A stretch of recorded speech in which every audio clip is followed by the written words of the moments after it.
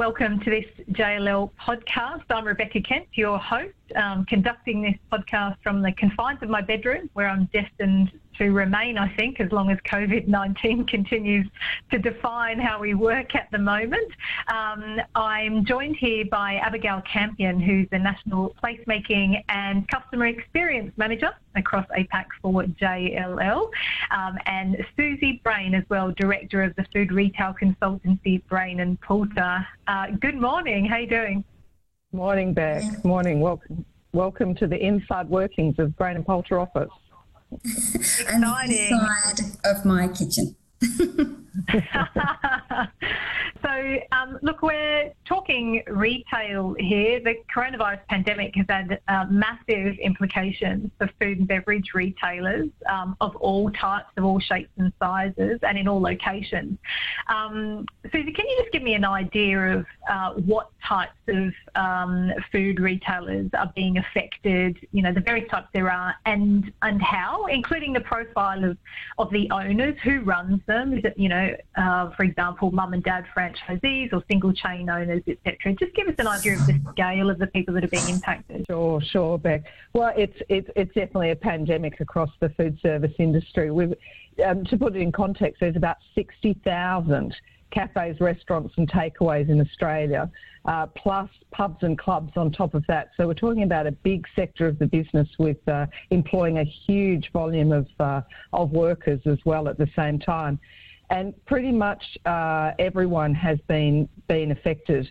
To be clear, at the moment, based on last night's announcement from the Prime Minister, all bars are now closed completely.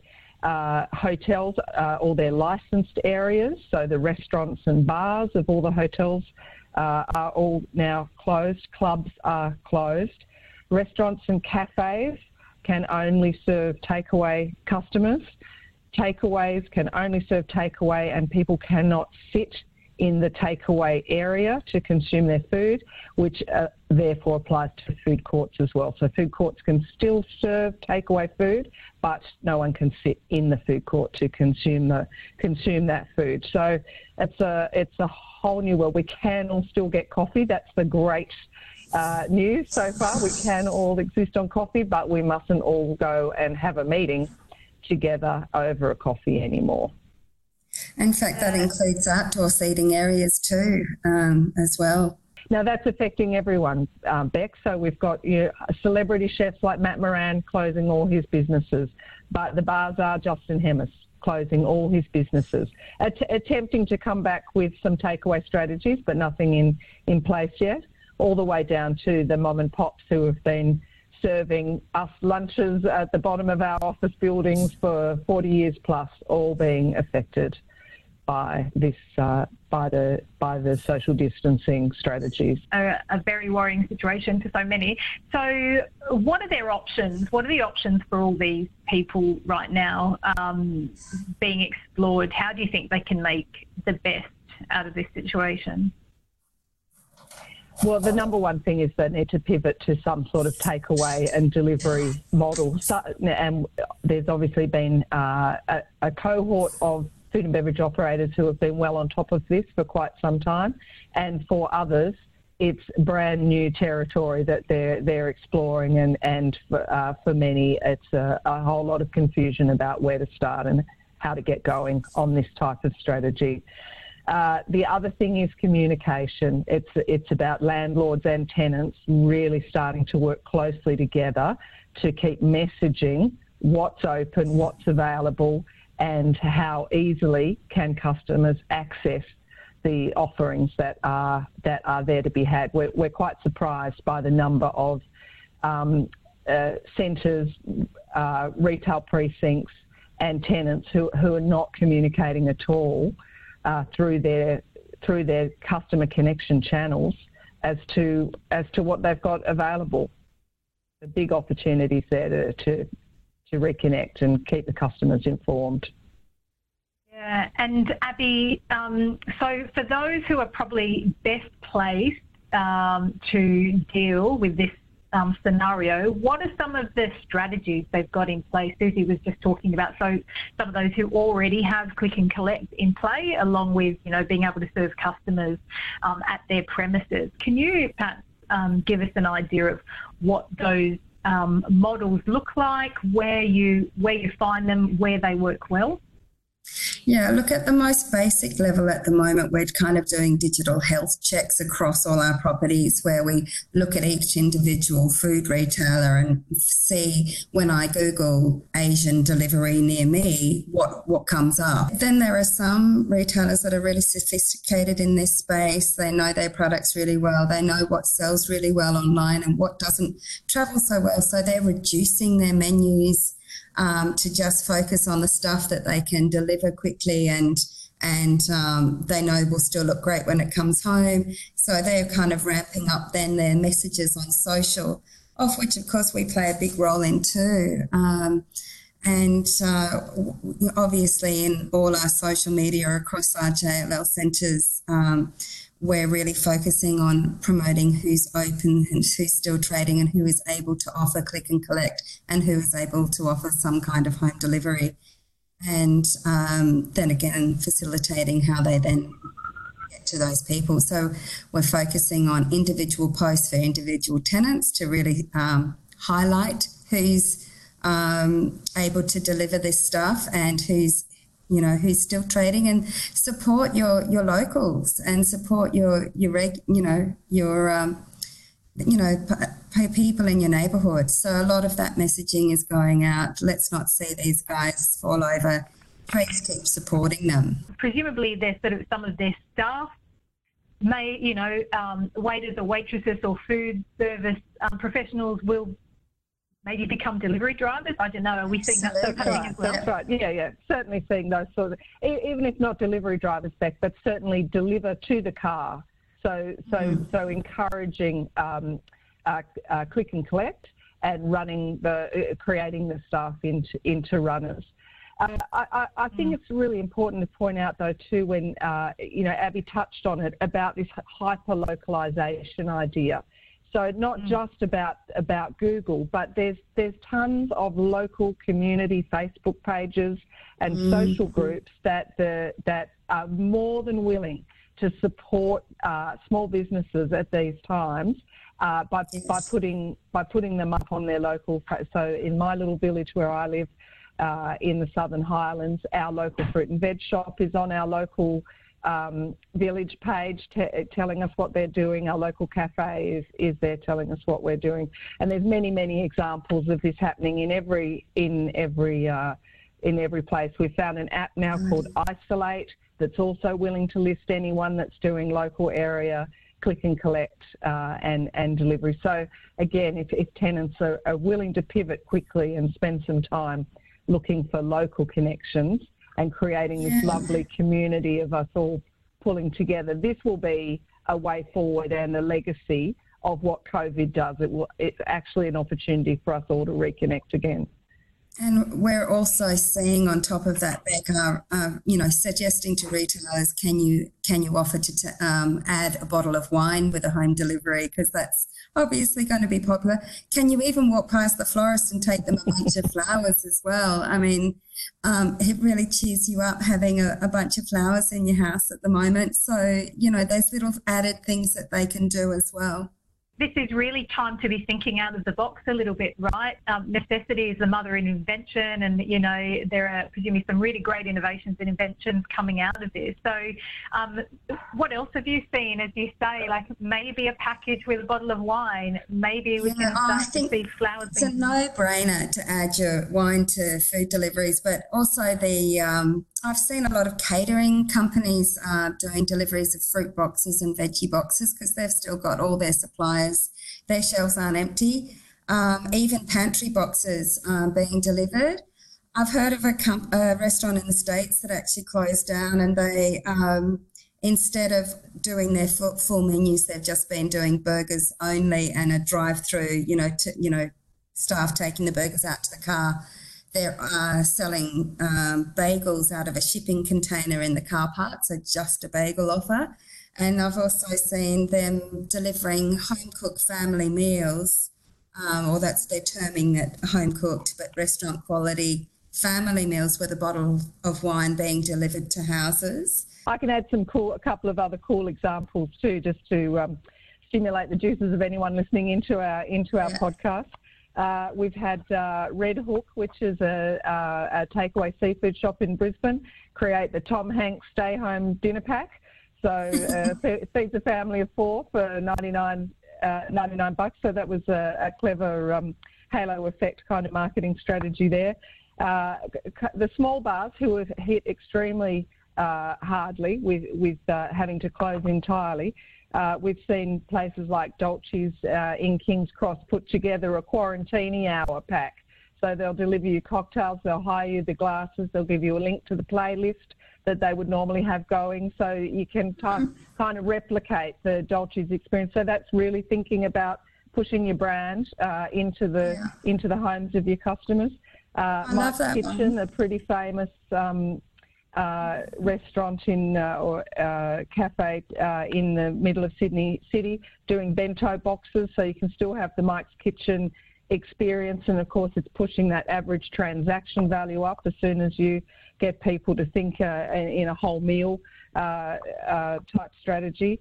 And Cafe Pachi, that was the other one I wanted to mention. So that's one of our top restaurants in Sydney, turned into a bakery to keep that essential, to pivot onto the essential items category. So can't use the restaurant, the kitchen, can't deliver his food at a good quality for home delivery. Why not pivot to another essential food item? So there's plenty of innovation coming out of this, and that's motivating and exciting, right? Brain and Poulter have responded really quickly as well. You've identified some key needs among both, shopping centre or retail precinct landlords, as well as the food and beverage retailers themselves. Can you just get us across what some of those initiatives are? Sure, Beck. Firstly, we've got what we've just called the triage pack. So that's ready to go now. It's on Friday. That'll be available. So there's 3 main areas that any tenant that needs to pivot right now to home delivery, there's 3 areas that they need to focus on. They need to focus on their comms and marketing. They need to focus on the delivery strategy. What's the menu? How are we going to onboard it? How are we going to deliver it? And how are we going to tidy up our back of house and cut costs? There's about 32 activities in those 3 buckets that we've found. So we've created a best practice manual, a checklist and an action sheet so that landlords can purchase that product and deliver it on Friday to their tenants to help them get on. And then we've got a subscription-based mentoring program and updates to keep sharing with the community all the successes and all the innovations of those kind of ideas that we've just spoken about. So that's had tremendous response from the property sector to assisting their tenants, because tenants are falling into 3 buckets, Beck. They're either falling into the, cool, this is a brilliant opportunity, I'm going to really take advantage of it and I'm going to act quickly. Then there's the bucket of tenants who go, holy hell, we're not prepared for this, but I'd like to have a crack at it, but I really don't know how and what would my priorities be. So the package for them, for those 2 buckets, absolutely fantastic.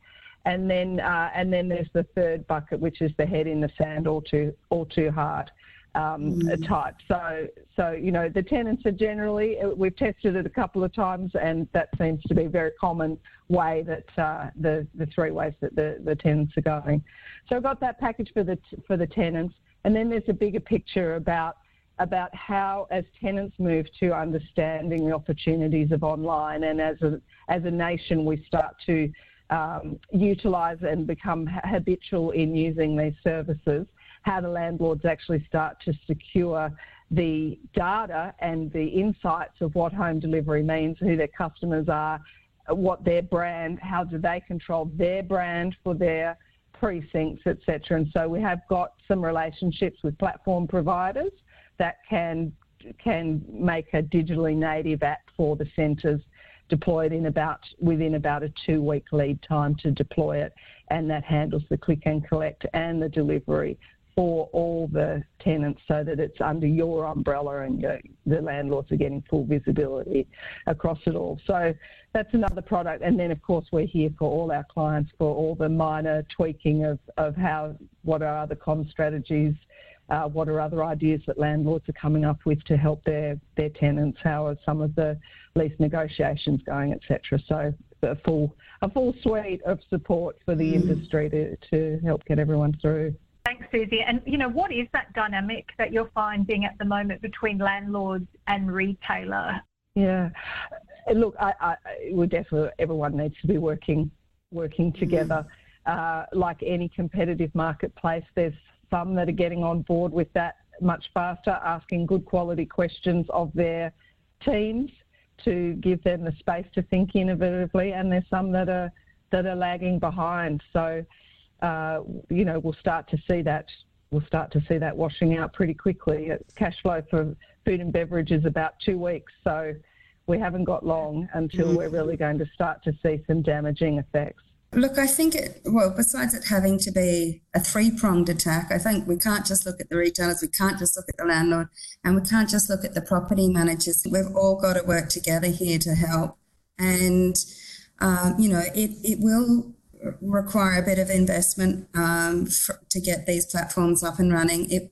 Maybe there will be some rent relief that's also viable and deserved. Obviously, some retailers have a very strong brand and voice on social, but some don't, and we can really help there with the power of the centre point behind them.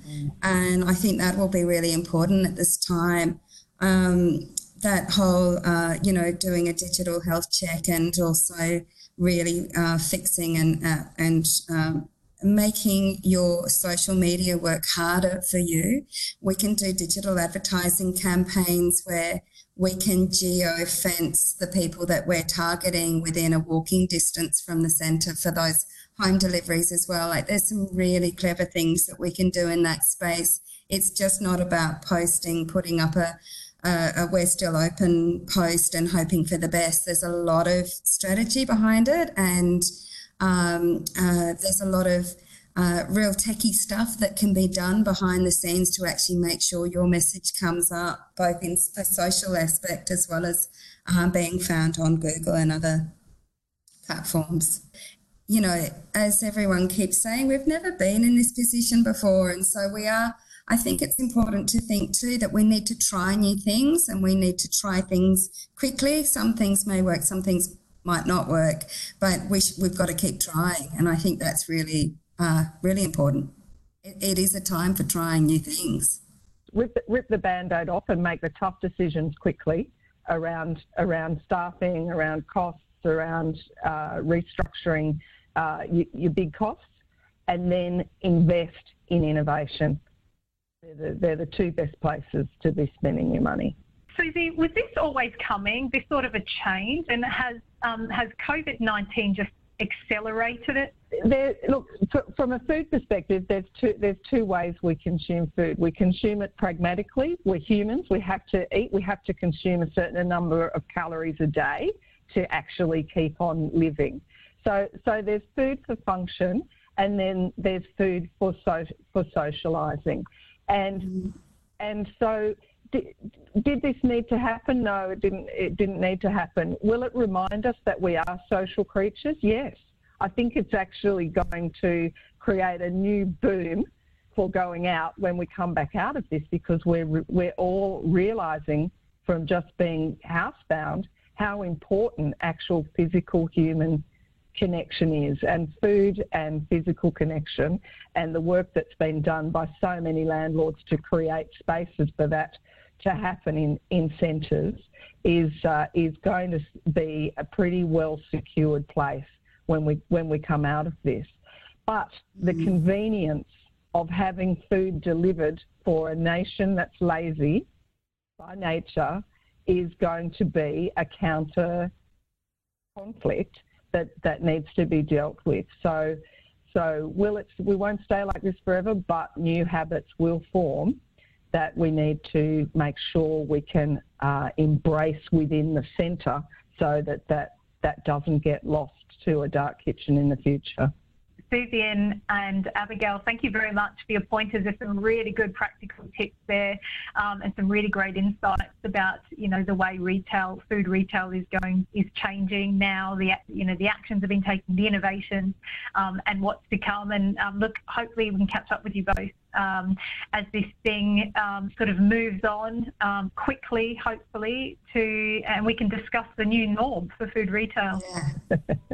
Great. Absolutely. Enjoyed Thanks. the conversation. Thank you, and all the best.